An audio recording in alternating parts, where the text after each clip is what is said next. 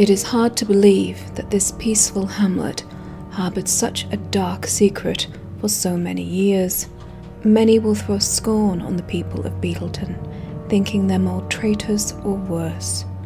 It is an undeniable fact that some Crichtons are members of the White Mantle, and perhaps even more held a sympathetic view of the cult. However, this reality is not unique to Beetleton, and there is not a single human settlement untouched by their corruption. It is also an undeniable fact that countless Beetletonians were coerced or kidnapped and then murdered by the White Mantle.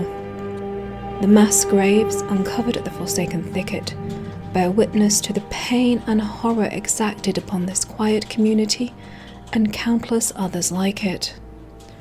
For the families of the victims, having to see the stone-etched face of Caudecus Beetlestone every day is almost unbearable. People used to look at the legate minister and his ostentatious manner with pride, but now the spectre of both loom over this small town. Ministry forces still guard the manor, as a team of Crown investigators comb the estate. Queen Jenna has vowed to expose and imprison every member of the cult, and it is here where she hopes to find evidence of ministerial involvement. The Crown had known of Caudecus's treachery for years. It was Queen Jenna herself who exposed the minister's criminality. He had been harbouring white bandits on this very estate, but the incident had been covered up, and the pretense of his innocence was upheld at the cost of his freedom. Caudecus was taken into the protective custody of the Crown and remained in his gilded cage for many years. It is unclear how much the Queen and her Shining Blade knew of Lord Beetlestone's involvement with the White Mantle, or its stranglehold on the Crichton Ministry and its guard force. Despite his incarceration, Caudecus still wielded the levers of power within the organisation.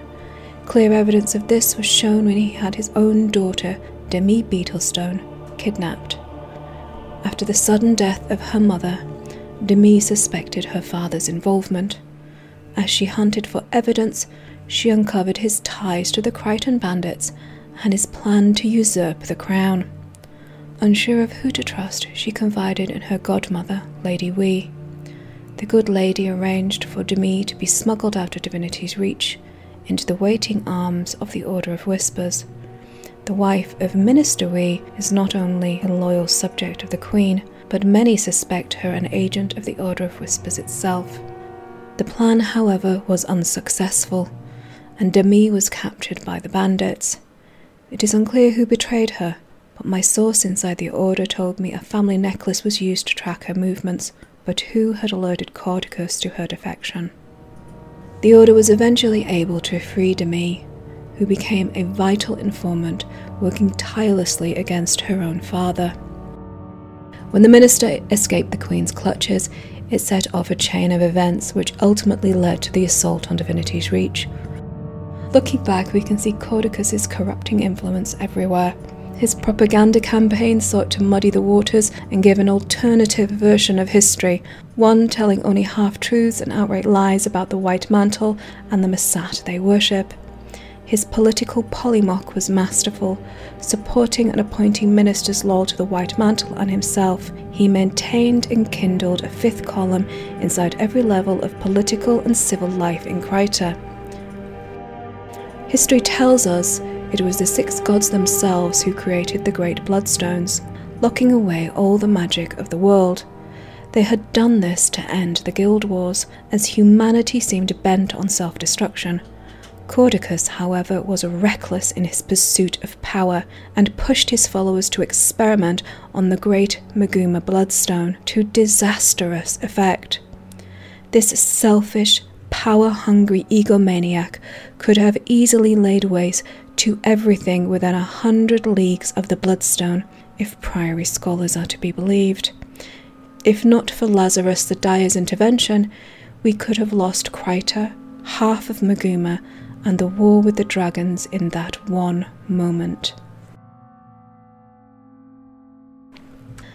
Caudecus not only betrayed his queen and country, but all those loyal to him, from his wife and child to those who swore fealty to him as both minister and confessor.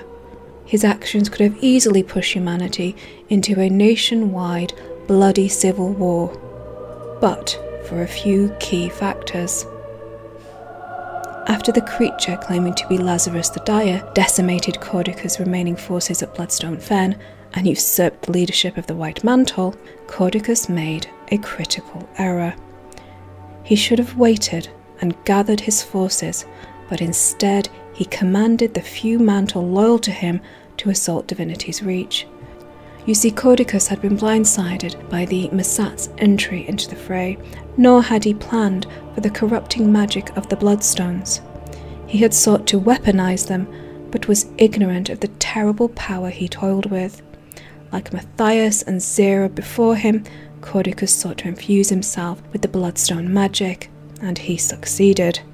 The fell magic made him a formidable opponent, but little by little it had robbed him of his sanity. So much so, by the time the ill-fated assault was underway, Caudecus had already lost his mind. By order of the Queen, Countess Anissa and her allies, aided by Demi Beetlestone, infiltrated Caudecus' manor. Fighting their way through its stately halls, they were tasked with the execution of the Confessor.